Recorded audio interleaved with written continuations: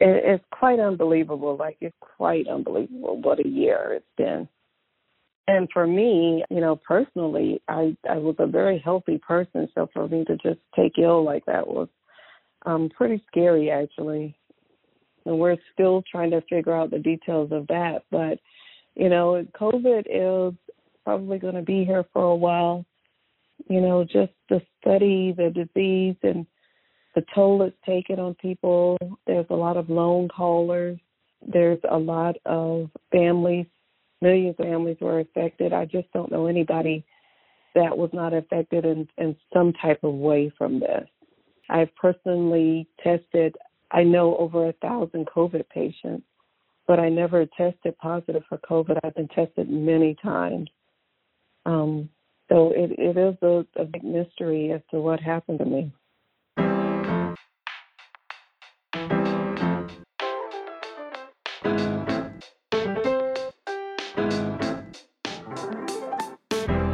A year ago, I spoke with Antoinette Ward the first week of the shutdown. It was the middle of March, and I had just set up my home recording studio and was grappling with a new normal and pretty terrified. But I set out to talk with the women who were on the front lines fighting COVID-19, and I was introduced to Antoinette. She had just built one of the largest COVID testing sites in Atlanta. That number has changed in the last month or two. That number is changing daily. In one of our smaller emergency departments, they have doubled the volume of patients that are walking in every day. COVID has changed how we practice and what we do. Antoinette has a doctorate in nursing, and she's been a healthcare provider for more than 25 years. I'm Antoinette Ward. I'm a chief of advanced practice providers at a large healthcare center right here in Atlanta. I'm the representation of emergency medicine for the organization, and I'm the representation of nurse practitioners and physician's assistants within my department. Antoinette went from seeing thousands of patients a week, testing thousands of patients for COVID, to becoming a patient herself. If you haven't already heard her incredible story, you can go back to our episode COVID-19 on the Front Lines from March 17th, 2020. So many people can relate to this past year being a year that physically, spiritually, emotionally has taken the rug out from underneath you. And this episode is dedicated to taking a time out and reflecting on the journey of this past year with Dr. Antoinette Ward. Welcome to The Women. I'm your host, Rose Reed.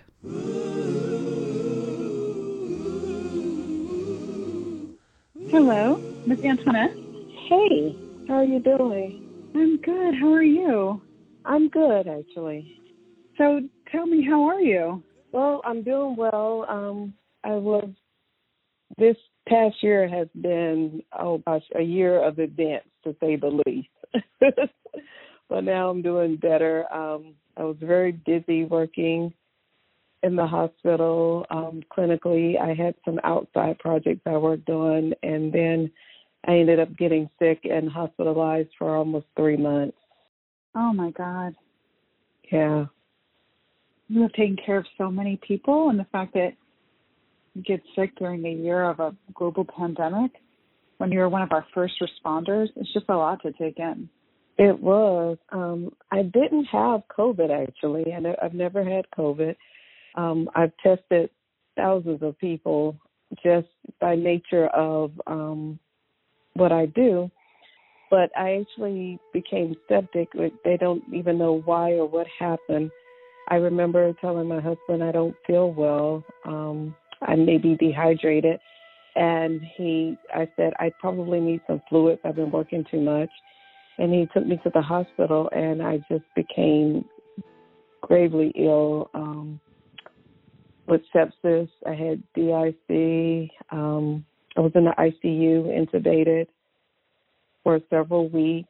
I had compartment syndrome in my right leg. I had to have multiple surgeries. It's a pretty rough ride. I really don't remember, luckily, a lot of what happened. Wow. I've been told some details after the fact once I got home and I had physical therapy. But yes, it was rough. But before that time, I was pretty busy working. I worked on several projects along with my job in the emergency department. One project was helping a movie studio, a local movie studio, to open through my organization, with my organization. We were testing employees three times a week at the movie studio site. I'm sorry. Hundreds of people, sometimes thousands, to help them get open. And then they had a quarantine bubble, which myself, another nurse practitioner, and two nurses, we all went in that bubble and stayed for 2 weeks while they were So without filming. your family? Yes, without my family. It was just us, my team there. And I helped coordinate operations for getting everybody tested and within the quarantine bubble. So we did that, and after that, I maintained, my regular job in the emergency department, working clinically and at my administrative role. And then I started working on an NIH project. That was really nice. I helped with the operations of that. Wow. So that's like a federal project from the National Institute of Health? Yes, and that was a COVID project that I worked on. I started that before I became sick, actually, and that was one of the largest grants in the country for COVID testing that I worked on with that, and that was a lot of fun, actually. So last year was a lot. My senior daughter, she graduated high school, went to college. Congratulations. Her first year. Yeah, that was really nice. I have 2 boys. They did well. They were able to return to in-person school. Mm-hmm. I mean, when we spoke, on one hand, I can't believe it's only a year. Mm-hmm. And on the other hand, I can't believe it's been a year. Yeah, I know. One of the first healthcare workers that I spoke to was one of the scariest weeks in March. And, you kicked everything into gear at a major hospital in Atlanta, like leading COVID testing, coming up with protocols where there were none, coming up with a, COVID unit when there was none, and no template for it. And to think a year later, there have been over 30 million cases in the U.S. alone, and I can't believe this, but we surpassed 100,000 deaths and are, over 500,000 deaths. It's quite unbelievable. It's quite unbelievable what a year it's been. And for me, personally, I was a very healthy person. So for me to just take ill like that was pretty scary, actually. And we're still trying to figure out the details of that. But, COVID is probably going to be here for a while. Just to study the disease and the toll it's taken on people. There's a lot of lone haulers. There's a lot of families. Millions of families were affected. I just don't know anybody that was not affected in some type of way from this. And, personally, when we were speaking a year ago and, your family was essentially quarantining together, just, the 5 of you. And now, your daughter's graduated and we've assumed a total new order, operating in the world, hybrid, remote working and learning and going back to school and living with a new normal. How has that been for you in your capacity as someone who's really educated on this? It's difficult in the sense that you want to help everybody and you feel, compelled. And of course, our country is somewhat divided on a political front, and that filters down to healthcare also. Mm-hmm. So, especially with the vaccine, we were so excited, to see the vaccine, to see our families.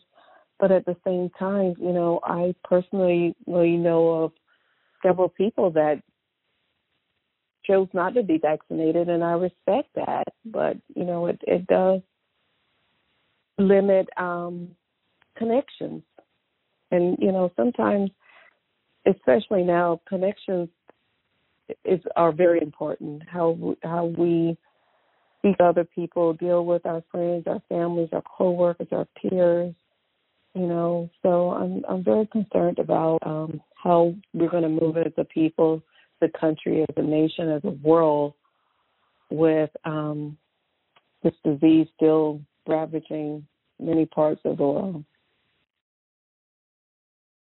And are you working again? Are you, what capacity are you back at work? No, I'm not back at work yet. Not sure when I will, be released to go back to work. To be extremely honest, I worked so hard that I think on top of being sick, I was just tired. Mm-hmm. And so I spent some time, resting and reflecting and connecting with my friends and family. I hope to be back to work, soon, but I just don't know an exact date with that. My husband is working from home now. Mm-hmm. That's been a challenge also. Mm-hmm. Just, him getting used to trying to do his job from home, and I don't know how long that's going to last. So I think as a family, we're doing as well as we can do. We've seen a lot of people suffer, and, that is so scary and hurtful, and you do want to help. But as a family, we've all done well. We haven't had COVID personally, and my extended family are all vaccinated and doing well also. So we're very appreciative of that, and we are here. Yeah, we're very cognizant, though, of what's going on, though, with our friends and family, extended family, as far as, what we hear of other people and talking to them. When you think about your year, and especially like getting sick, I wonder if you approach it both as, with your medical background and just from a personal background. I wonder if you're able to move on without medical answers, or if you need those to be able to feel a sense of security on your road to health, or a road to transformation, I guess I should say. Yeah, you're 100% right about that. I am curious as to what happened, and at some point I will probably order and read my medical records. It's very difficult because I was so sick, and there aren't any answers to exactly what happened. But I do try to reconcile the fact that life goes on, and I have to live. I have a lot of things that I'm so grateful for, my husband, my children, my parents. So that makes me move forward and not concentrate on the past as much. But, the healthcare provider in me wonder what exactly did happen, to me. I think it's interesting that, it's documented that throughout helping to open up the movie studio, working on the NIH project, working in the ER, I've personally tested, I know over 1,000 COVID patients, but I never tested positive for COVID. I've been tested many times. So it is a big mystery as to what happened to me. Oprah always says, what happens to us happens for us. Mm-hmm. I'm a big believer in that, too. I'm a huge believer in that, honestly. And I think about it often, what is it that I need to do now? I always thought pivoting me in the direction I need to go. I, meditate often and, try to receive what it is I need to do from the universe. So I'm a believer in, in happiness and being happy and working really hard towards that. So was the past year difficult? Oh, gosh, it was beyond difficult. My children had to do it without me for nearly 3 months while I was hospitalized, and my husband also, as he was trying to support, our family through that. But they're resilient. and they've done really well. And were you able to be in a place where you felt like you were getting good care? Yeah, especially now. I've got a really good healthcare team, and my recovery is going really good. I still get tired, though. I do. I still get tired, but for the most part, I'm doing really well.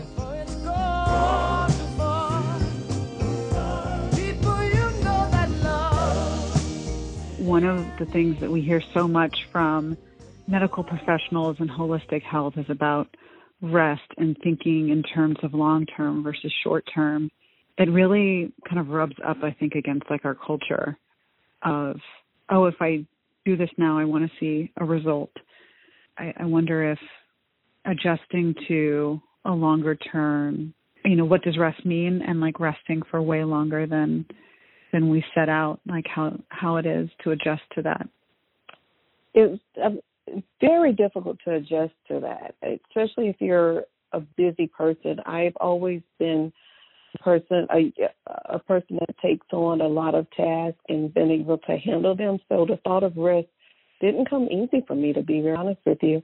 Mm-hmm. Now I'm settling into it in the sense that my therapist said to me, athlete, one of their big part of what they do is resting their body, and it's sort of active resting that they do. And when she put it in perspective like that, I thought to myself, rest is important, and so I do incorporate it into my day, which I didn't before. I probably should have. So rest is that time of reflection also. I've always been one to have intentional meditation, but now even with rest, I have this point of reflection of what am I doing? What do I intend to do? What should I do? And, it helps me to get through the day of life, of what I have ahead of me. And it puts it in perspective also. Are my intentions lining up with what I say? And before I was sick, I'm not so sure if it always did. I said that my family was first. I said that my husband was above all. I said that, I wanted to do all these things in life and I had priorities, but I'm pretty sure I worked more than I should have. So now my goal is to line up what I say, what my intentions are with what I do. That is really powerful. Well, when you get knocked down, you get time to think about those things.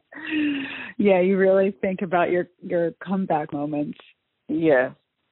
So many people I'm talking to are reflecting on what their life was before and after.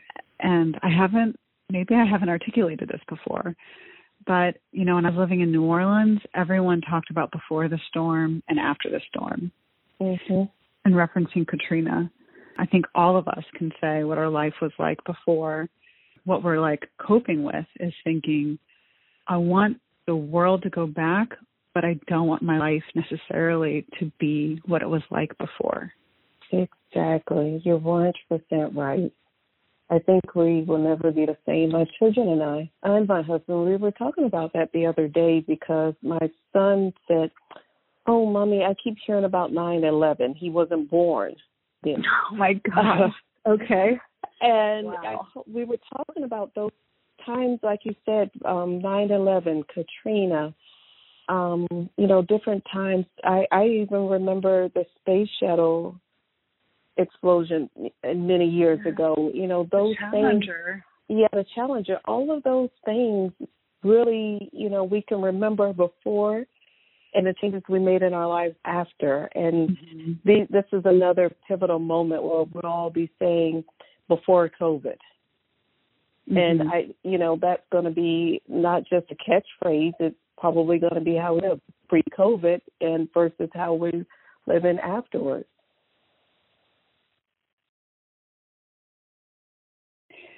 There's this, I think it's an Apple commercial from like the late 80s, and Steve Jobs and his like turtleneck is like presenting an early model of the computer, and he's talking about how basically he was saying like the bicycle is like the most efficient machine, you know, that doesn't use like gas or electricity for a man, and that's what the computer is like for your brain.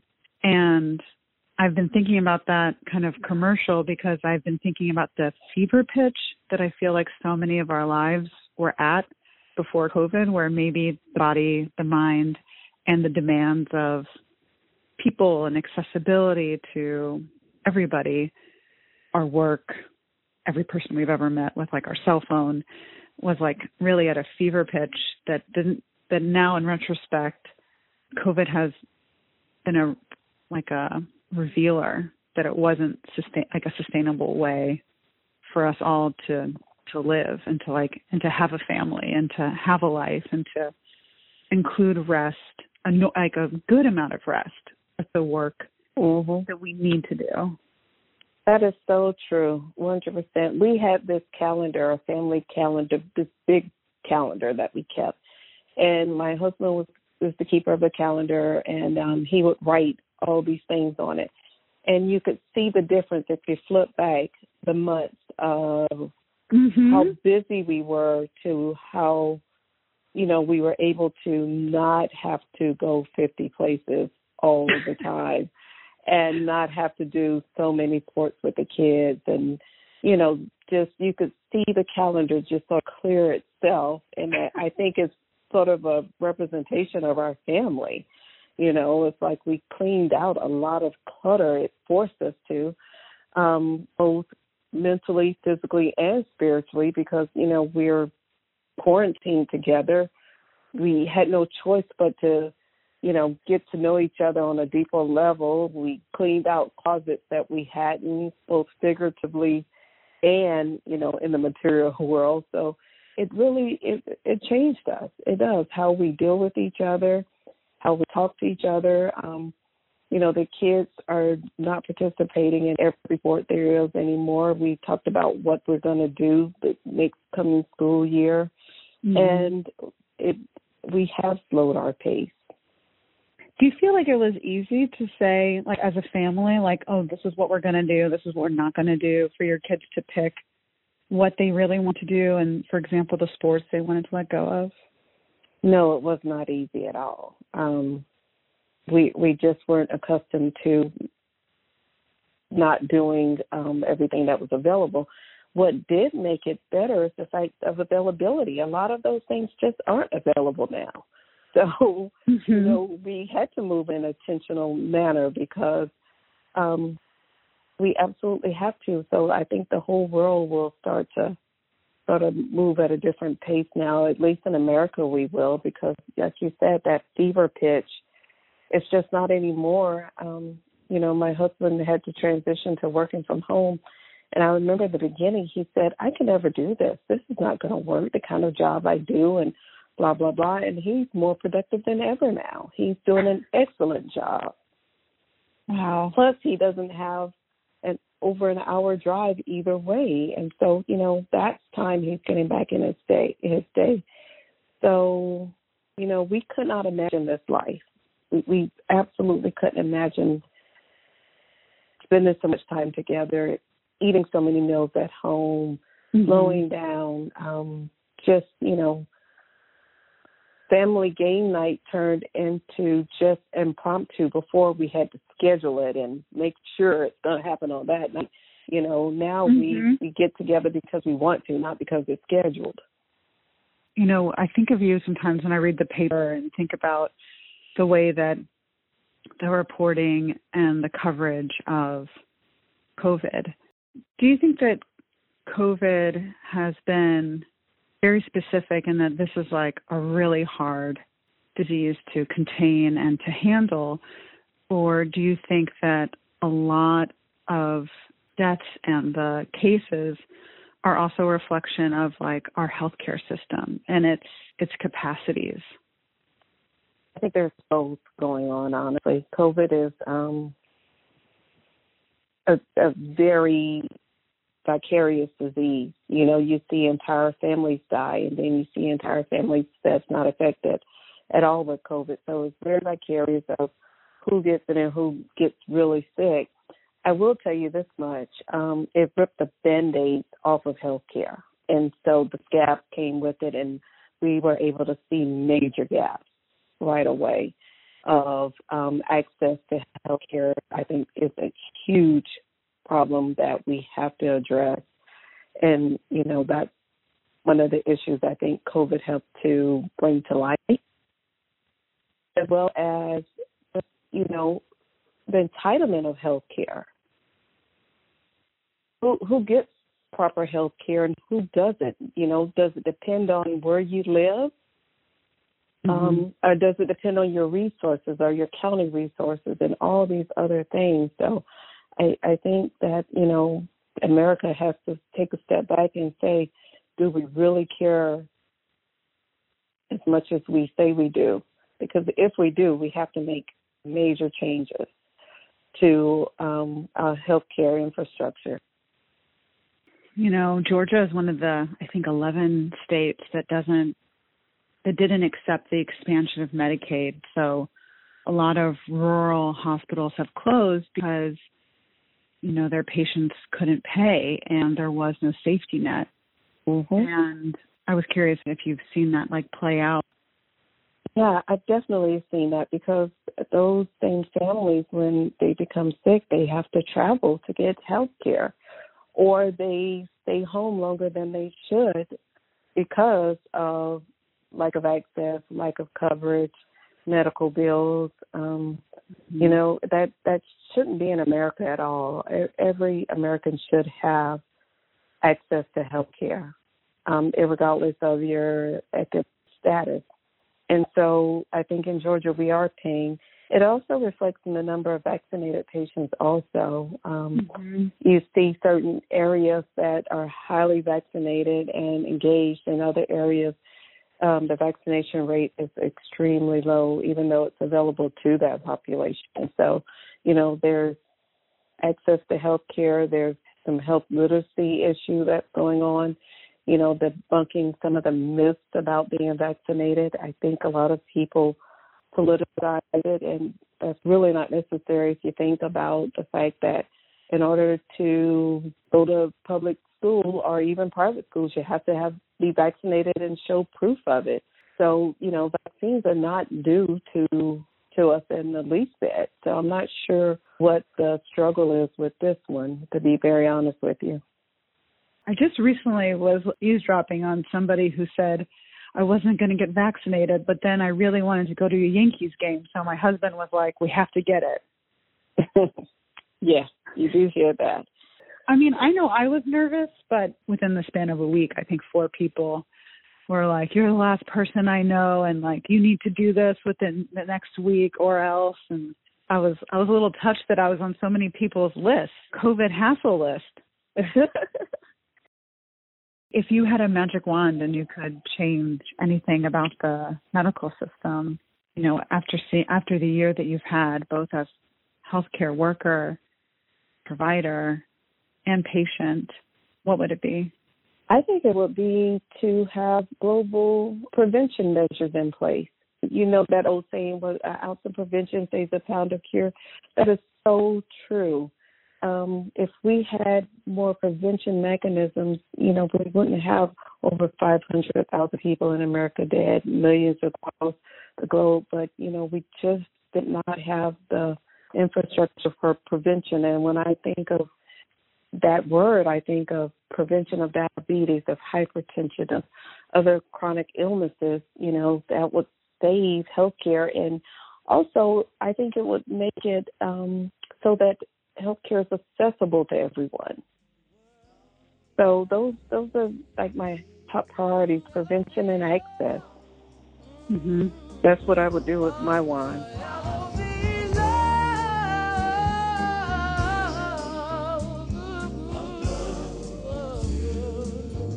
On every episode of The Women, we have Truth or Truth. We go a little light after we go deep. And if you haven't already heard Antoinette's story from last year, our episode posted on March 17th, 2020, you should just know that she's a singer and a lover of music. I thought of you last week because I was playing back-to-back albums of Stevie Wonder. Oh, yes, I still listen to a lot of Stevie Wonder. That just started my day, and then it got me on a kick all weekend. That is so nice. That is so nice. You cannot help but be happy when you listen to Stevie Wonder. I know. And I was thinking about his songs differently because I used to think of them as truly as love songs. And listening to them again, I was thinking about them as family songs. Mm-hmm. Yeah, I think so. And connections are so important right now. Mm-hmm. So definitely, I that's how I think about them also, just being there. That's the important thing. And so I think we talked about this before. It's just, those phone calls. I linger a little bit longer now. I call people a little more often. I, Zoom more, and I FaceTime a lot, especially if it's somebody who I know I can FaceTime with. I'll ask them, I say, hey, can we FaceTime now? Are you, and it really makes a difference, Mm-hmm. It does. I find that, at the end of that conversation and not being rushed as I used to be in life, it makes a big deal. And my dad said something to me. He said he used to call me and he'd always say, are you in a hurry? Can we talk? And I'd say, I'm busy, but we can talk. And that sort of meant you only have a few minutes. Mm-hmm. And I never realized I was doing that to him and to, a lot of people. So now, I changed my language and I changed my intention to either I'm available or I'm not available. But, I don't put those qualifiers of you only get a limited amount of me because I'm just that busy and that important, because now I realize so many people supported me through my illness, and they supported my family, and they started food chains, and they sent us money, every form you can think of, Cash App, Zelle, gift cards. We were so supported. So, I think going through that, the least I can do is just be there and be present.